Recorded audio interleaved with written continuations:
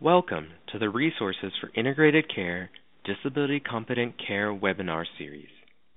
This podcast is excerpted from a webinar presented live on March 1st, 2017. This webinar is presented by the Lewin Group and supported through the Medicare/Medicaid Coordination Office at the Centers for Medicare and Medicaid Services. MMCO is dedicated to ensuring beneficiaries enrolled in Medicare and Medicaid have access to seamless, high-quality health care that includes the full range of covered services in both programs. To support providers in their efforts to deliver more integrated, coordinated care, MMCO is developing technical assistance and actionable tools based on successful innovations and care models. To learn more about the current efforts and resources, please visit our website or follow us on Twitter for more details. Our Twitter handle is @integrate_care. In this podcast, Dr. Chamberlain, Senior Medical Director at Aetna Medicaid, discusses the importance of primary care as a central component to medical management. Welcome, everybody. So who are we talking about? We're talking about people with physical or intellectual disabilities or disability due to serious mental illness. Words matter. Words matter a lot. Using people with, not a disabled person, a mentally ill person, but people with a disability reminds us that people aren't defined by their conditions or their disabilities. We also know that people may belong to one, two, or three groups of disabilities and non-disabilities. Disabilities aren't always obvious. And that's a problem, but it isn't up to me to decide if I think somebody who doesn't, in quotes, look disabled has a disability. And it's also not up to me to decide how limited somebody's life may be by a visible disability. But these happen to people with disabilities every day, particularly in medical practices. Next slide. As a primary care doctor, as a family doc, I needed to be aware that people with disabilities do experience delays in routine care, might not get recommended care at all. We often don't think about health education or really critical screening, cholesterol, diabetes screening, mammograms, pap smears. All of those things are often missed in the kind of confusion of caring only for the critical pieces of somebody's disability. As PCPs, we need to be careful not to assume that a new patient with a disability has had all the appropriate age and gender routine care. We know that people with disabilities have difficulty getting to care and may not have been asked the appropriate questions, and we'll talk a little bit more about that in subsequent slides. If we go to the next slide, which is called social factors, these are really more health systems factors than social factors. Things like value-based payments, which are critical in improving health care. They have a goal of improving quality and efficiency of care and also obviously trying to control costs. But it may be harder to achieve performance measures associated with value-based payments in patients with some disabilities. So providers, particularly in a large, busy primary care office, may choose an easier route. They may concentrate their efforts at maximizing the measures for which they get enhanced payment with their non-disabled patients because that's the majority of their practice panel. This, in patients with disabilities who are also dually eligible, have Medicare, Medicaid, becomes even more difficult in a value-based model because of the complexity of coordinating which benefits, which care, quote, belong to Medicare and which belong to Medicaid. So it becomes even more complex when you have to coordinate not just the care but the payment. Next slide, we're going to start talking about delivery of care. And the key on this slide is participant-centered approach or patient-centered approach in my lexicon as a family doc. This is not unique to disability-competent care, but it is so critical when you're working with someone with a disability to recognize who they are, not just what their disability is. On the next slide, we look a little bit at the challenges in primary care. Truly competent care for people with disabilities does need a team approach. In traditional primary care, it is at its worst fragmented, episodic, poorly coordinated, suffers from poor information sharing among providers of care. As patient-centered medical homes and behavioral health homes have become more common, they have encouraged more coordinated and even co-located care that's much more patient-centered and involves all the members of a person's care team and their circle of support. When you move beyond that to a fully integrated system of care, which is something that we are working very hard on as a Medicaid organization, it means that the medical, behavioral providers, personal supports, ancillary providers, family, and the patient are all working from the same coordinated care plan. They all have access to the same information. Basically, they're working from the same playbook. And this can be as complex as sharing information via a very robust health information exchange, or it could be as simple as making sure everybody has input into and a paper copy of the care plan, and of clinical records, medication lists, and anything else that's supporting the person with the disability. So it doesn't require a big fancy health information system. That may make it easier, but you can do it without that. Next slide.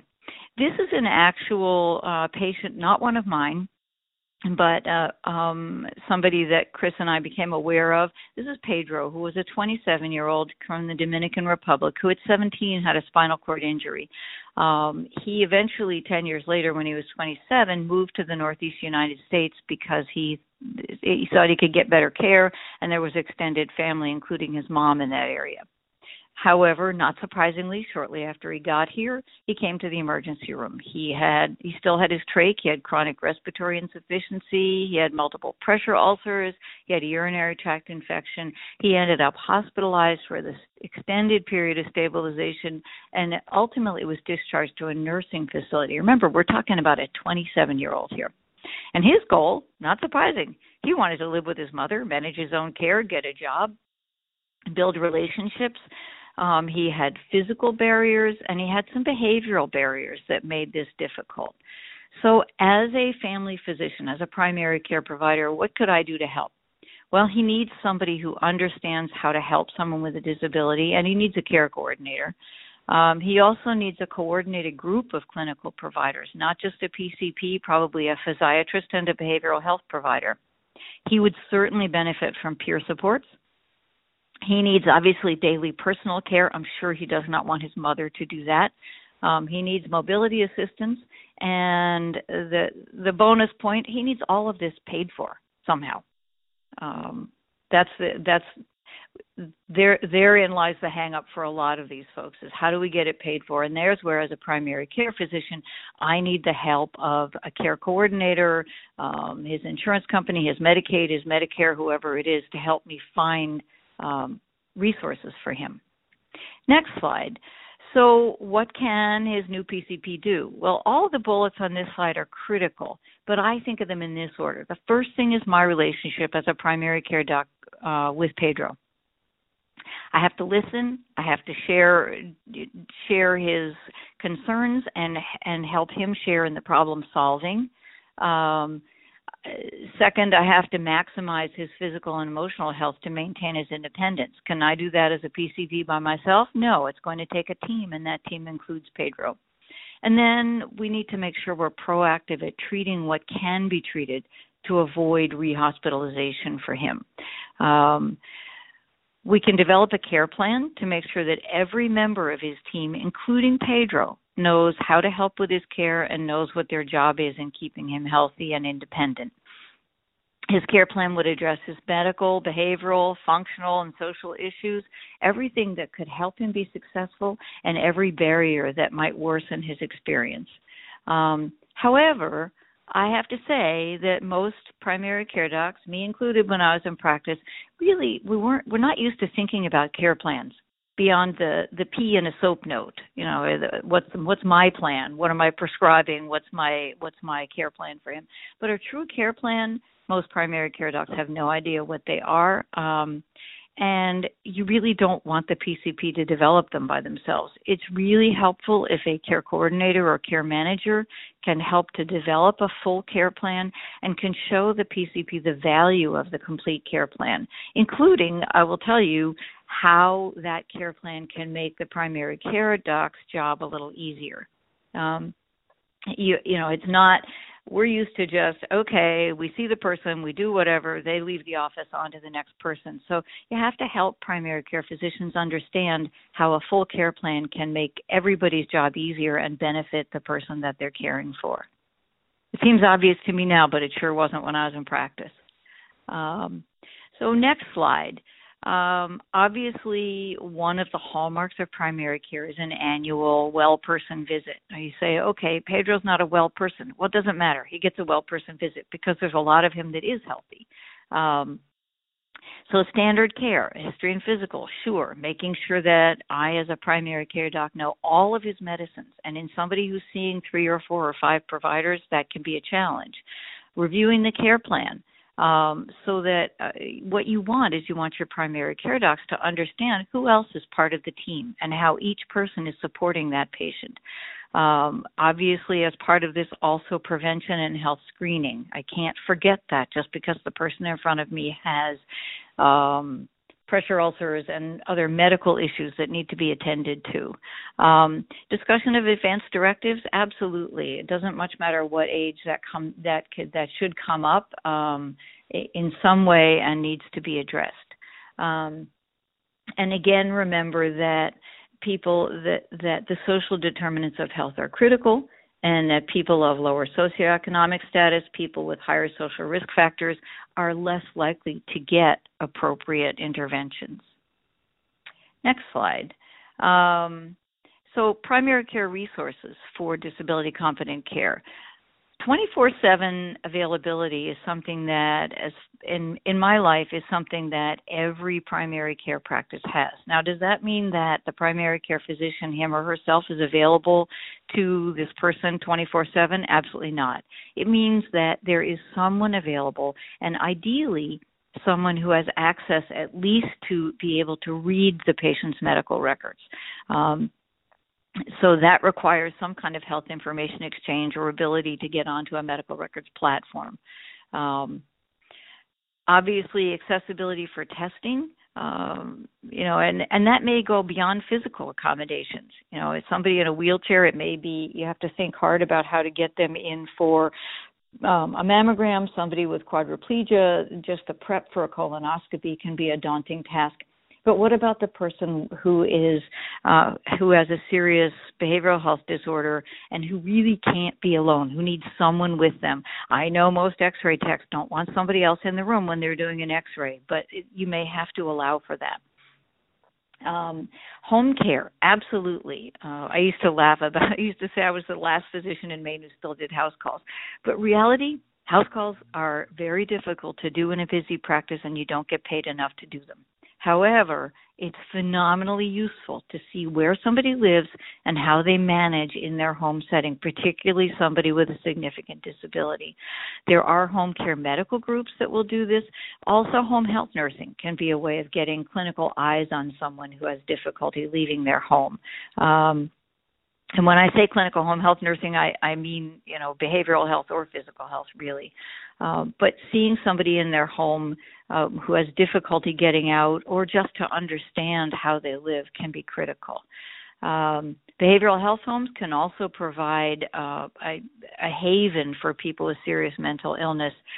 It may be very difficult for someone who is disabled by serious mental illness to go to a regular, busy primary care practice.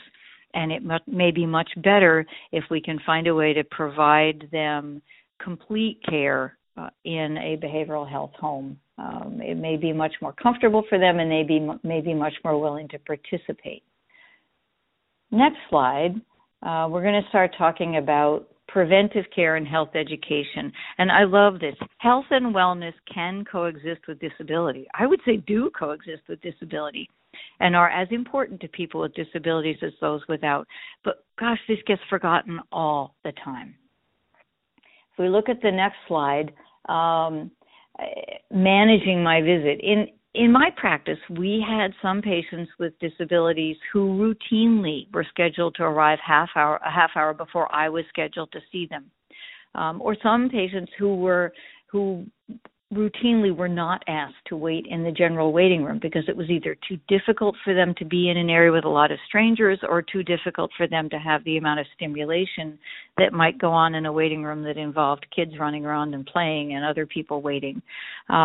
So being sensitive to the need for additional time or for a quiet space to get ready to see the doctor can be very important. New patients were always booked for longer visits in my practice, whether they had a disability or not. But if I knew, for instance, that someone coming in had a disability that might limit their mobility, I might put them in 2 slots. The first slot would be to meet me with their clothes on, sitting in a chair or in their wheelchair and talking. And then a half hour in which I might go off and see other patients, and my assistant would help them get ready for an exam, and then a second slot for me to come back and do the exam. It just takes a little planning and a little extra time, but it can make it so much more comfortable for the person with the disability. The reality is, in a small practice, which for at least the first 16 years of my practice life, I had a tiny little practice in a town of 4,000 people. Visually accessible exam rooms and exam tables are expensive, and we only had one. We had 4 exam rooms, but only one was really easily physically accessible. So it's critical to make sure that room is booked for the patient at the same time as the appointment. It did me no good if they booked someone like the young man in his motorized wheelchair who routinely put dents in my hallway, unfortunately, because he didn't drive very well. But, to book him for an appointment and then have that room busy with one of my partners doing a procedure didn't work, because that was the only room that he could really comfortably get around in. So your front office staff needs to think about that. Larger exam rooms. You might need a larger exam room because you might need to accommodate family, caregivers, interpreters, particularly, say, a sign language interpreter. You can't cram them all into a little tiny exam room that's really meant for just the doc and the patient. Next slide. So what about standard care for people with disabilities? It's something that every primary care provider needs to think about, really regardless of a person's abilities. You need to think about tailoring care to somebody's individual needs.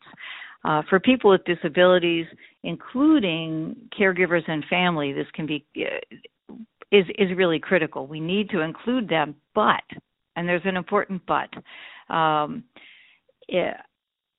it's important to either ask outright or watch for nonverbal cues that a patient with a disability might not want their caregivers present for the entire visit, and to respect that. A person that comes to mind is a young woman that I cared for she had a pretty significant developmental intellectual disability, and she used to come to the office with her mom, although she didn't live at home. She lived in supported housing, but her mom would bring her to the office, and her dad was actually a family physician partner of mine, and so I had to tread a little bit lightly with them, but her behavior when she would come in with her mom, she would regress to basically sort of 5-year-old kind of behavior and be very difficult. And at one point, it just happened that her mom had to leave the room to do something, and she changed entirely and became much more collaborative with me. She wouldn't talk to me when her mom was in the room. And so I was very frank with her mother, and I said, look, when Christy comes in from now on, you need to stay in the waiting room. I will come and get you if Christy and I think there's something you need to know, but you need to let her come in by herself because she wants to. She knows what she needs to say, and it makes her a much more active participant in her care. But, and that was news to her mom, but it worked very, very well. So including caregivers, absolutely, but also understanding that some people, even if you think that intellectually they're not really able to participate in care, you have to give them that opportunity. Next slide, talking about secondary conditions. Okay, so you have to assume that people may have other conditions beside their disability and they may not be related. or inevitable. There may be some that are more likely. For instance, if I'm seeing an adult with Down syndrome, I can expect that weight and obesity may be an issue for them. Doesn't mean that it has to be an issue, and it doesn't always mean that it's related. As a primary care physician, having protocols in place to identify and treat secondary conditions is really important. And also screening for secondary conditions, particularly depression and behavioral health disorders. Except for people with intellectual disabilities, depression screening really should be no different than what we do for the general population, and is something that should be part of every primary care visit.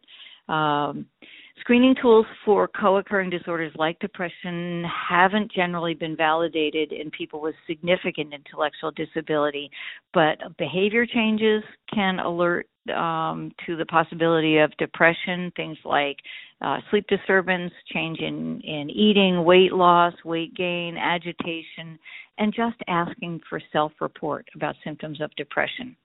The other thing that often primary care docs forget is to ask patients with disabilities about risky behaviors. We know that there is a high rate of tobacco use in people with severe mental illness or serious mental illness.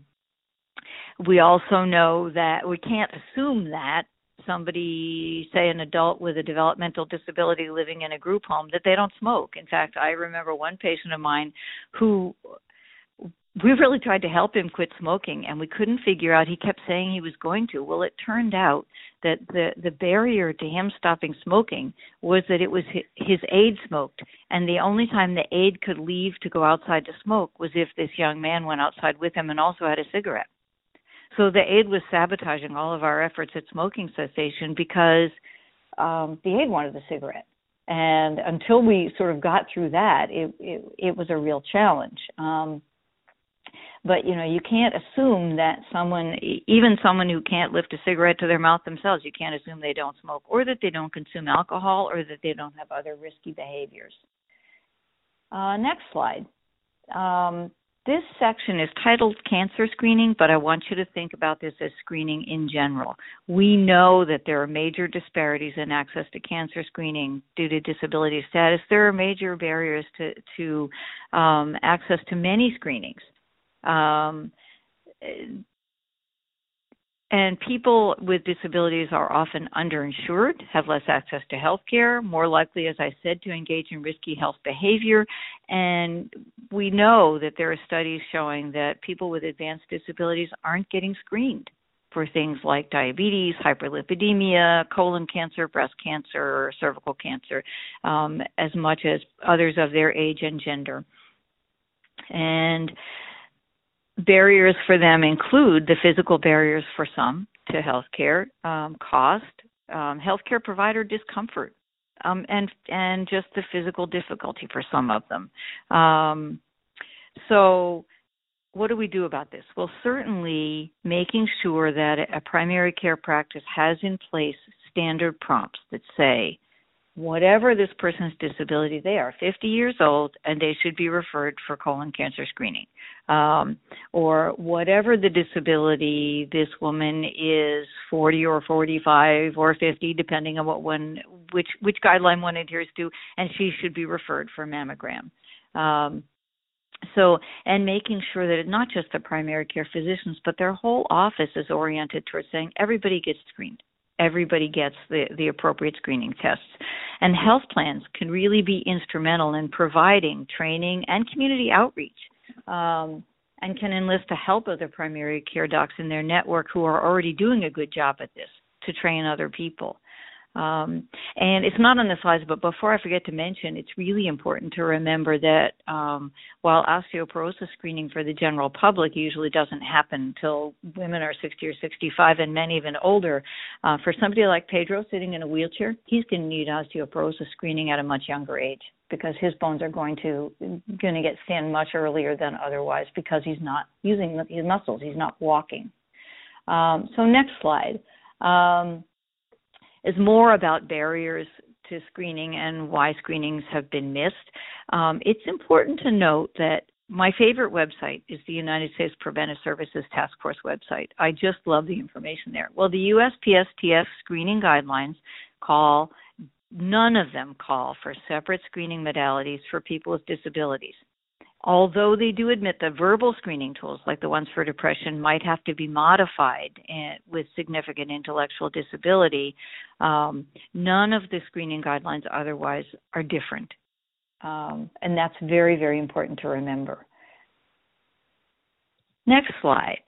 We're going to talk a little bit about sexual health because, let's face it, primary care docs avoid talking about this with anybody. But even in spades, we avoid talking about it with people with disabilities. And so there's lack of information, unassessed needs, or untreated needs. If you go to the next slide, think about it. People with disabilities have the same needs and desires. You need to do a sexual health history and need to offer education, screening for sexually transmitted infections, and birth control. Also, really important to be aware that particularly for women with physical and intellectual disabilities, they may have been sexually active. It may not have been consensual. And think about our patient, Pedro. He had a spinal cord injury when he was 17 and became quadriplegic. We can't assume that he doesn't have sexual desires, and we can't assume that he wasn't sexually active before his injury. So as his primary care doc, I would have to think about that and ask about that. In fact, I would think that some of the acting out behavior might be because he's angry that he's sort of lost his manhood. So as a primary care doc, I would need to open the door for the discussion, find out what his thoughts are, open to what his sexual orientation is. I don't know if he's gay or straight. Need to ask. He's probably not been open to his mother about his sexuality, both because he's a young man and because he's a young Hispanic man. And he might not want to talk to me, but he might want to talk to a peer, someone else with a spinal cord injury, similar age, who's been through what he's been through, who could help him. But if I don't bring it up as his primary care doc, or somebody doesn't bring it up, his care manager, somebody, then he's just going to think nobody wants to talk about it. Next slide. Actually, you can go right to 25. We're going to talk a little bit about primary care network and accessible offices. I'm not going to say a lot about network. Disability competent primary care was certainly not something that I was taught in medical school. In residency, I remember we did have one session on sexuality and disability. It was actually very good, but it was 1 hour out of a 3-year residency. So most of what I learned by listening to my patients and their caregivers, being open to suggestion and correction when I messed something up, and remembering to look and speak to the person, not the disability. So in a practice, this is something that we can help get developed. There's often somebody in a PCP's office who has experience with people with disabilities, either in their family or in prior work, and has expertise to share. Practices can also, if they really are interested in becoming more disability competent, they can ask some of their patients with disabilities to participate in focus groups or work groups to help them improve their disability competent care. Next slide. So you'd like to know, you'd like to be able to identify your disability competent primary care docs or practices. It's not very easy. You can't really, beyond knowing that somebody is complying with all of the ADA rules, it's pretty hard to identify who's truly giving disability competent care and who isn't. Over time, and whether it's a plan that owns the network or a plan that contracts with physicians, over time, care managers, care coordinators, provider services people, and your docs they'll figure out which practices are both more willing and more able to care for people with disabilities. We'd like them all to be participant-centered. We'd like them all to be responsive and accessible and collaborative. Remember that for people with disabilities, as really for all of our folks who are dually eligible, we want them to have an interdisciplinary care team. We want everybody to get together around this person's care and make sure that they're getting what they need and what they want. That's a stretch for a lot of PCP offices and takes a lot of work. So that's something that, as health plans, we can help our practices. One of the things I did with one of our practices was we actually gave them a survey to do, used SurveyMonkey because it was easy, and asked everyone in the office, from the front office staff to the docs to everybody, just to talk about how comfortable they were with various disabilities and how much they felt they knew about how to help them and where they thought the barriers were. The next step to that was to be working with them on basically a performance improvement or quality improvement project to include everyone in the practice and some of their patients with disabilities to help them do better. If we're going to do that, we need to help them get better, and then we need to reward them for doing it. Next slide.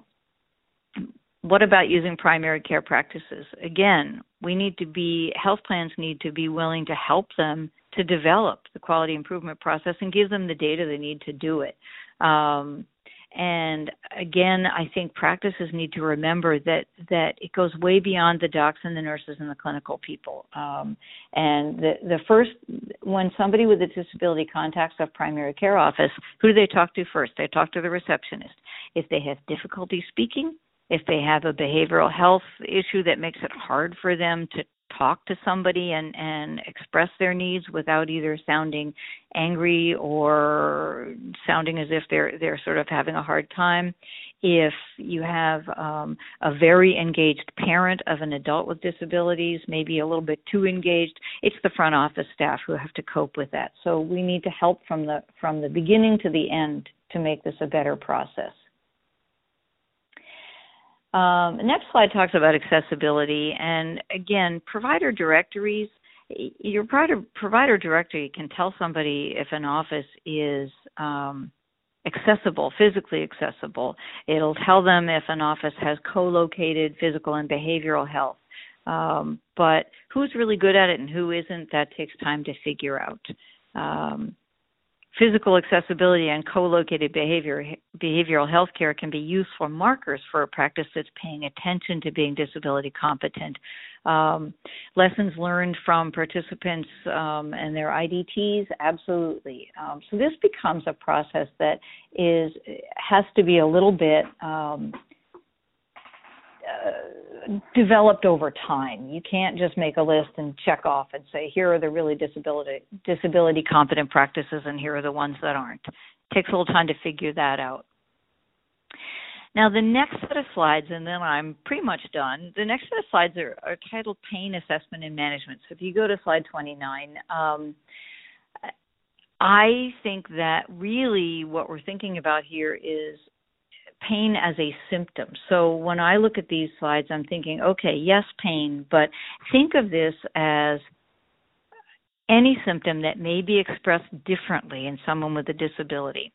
There's been a hypothesis that people with disabilities do experience more pain with greater severity than the non-disabled population, but not a lot of data to support this hypothesis.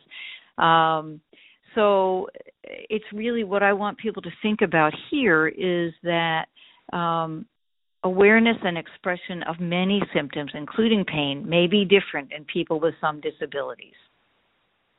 And the next slide, we talk about kinds of pain, skin breakdown. Sure, although in our gentleman Pedro, who's quadriplegic, he'll have skin breakdown without pain. And we know that people with severe cognitive impairment and pain may have huge behavior issues. It may be very difficult for them to function until we treat their pain. And the one person that comes to my mind was a young man. He was, I think, about 30, severely developmentally disabled and intellectually disabled. And his caregivers would recognize behavior changes in him as indications of pain. I have to tell you, they were incredibly good at this because I couldn't tell. He seemed the same to me. But when they came to me and they said, no, David's acting differently. There is something going on and he's got pain somewhere.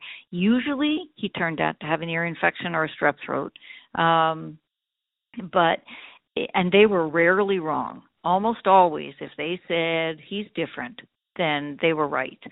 He had no way of telling us. He was nonverbal, but for the people who paid attention to them, he was obvious. And then we think about Pedro. He might not feel pain from his skin breakdown or if he injured himself, but what about pain that he does feel? Headaches, neck pain, he might have some upper extremity pain. He might not be able to help himself when he has pain. His emotional and behavioral responses will be colored by his physical disability and his culture. So as his PCP, I would need to think not just about his disability culture, but his Hispanic culture and how that colors his approach to almost any symptom. Next slide.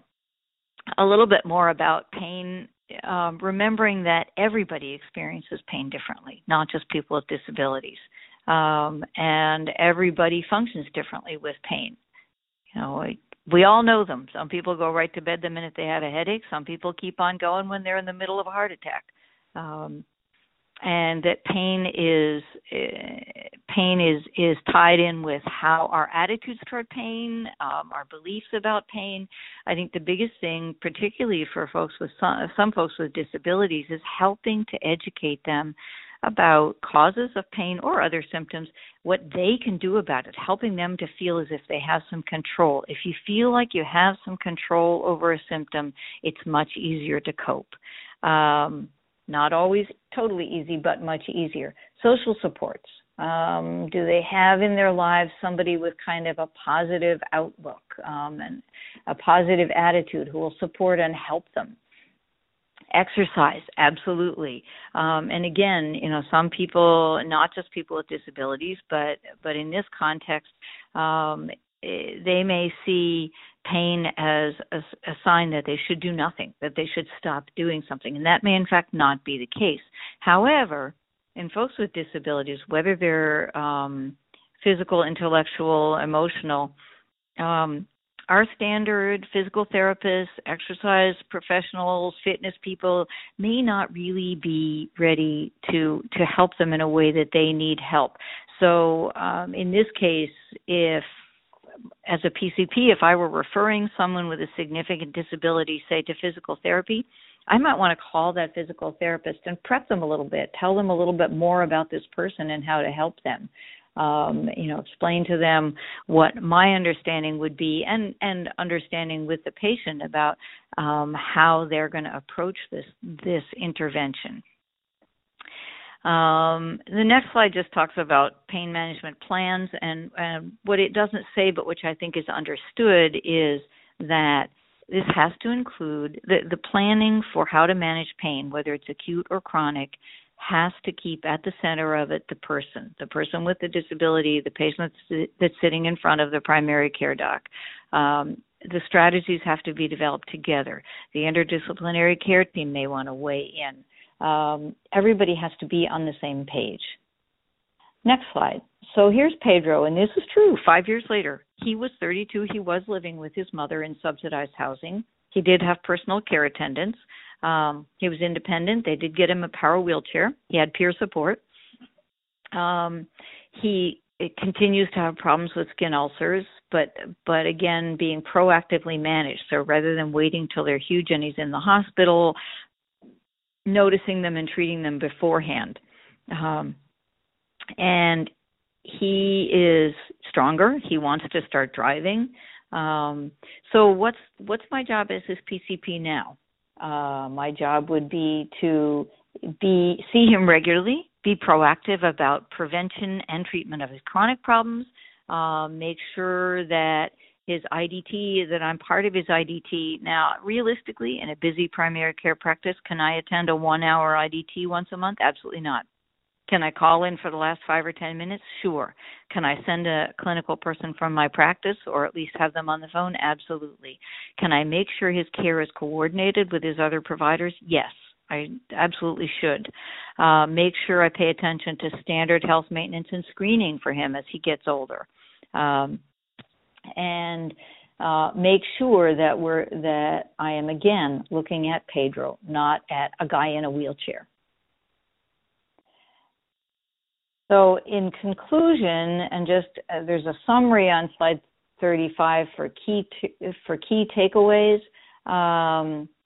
I think, I don't need to read them to you. I think that what's critical is making sure that there is a team approach to care for people with disabilities, and that we take the time that's necessary to make the teams functional, and that at the center of the team is the person that we're trying to help.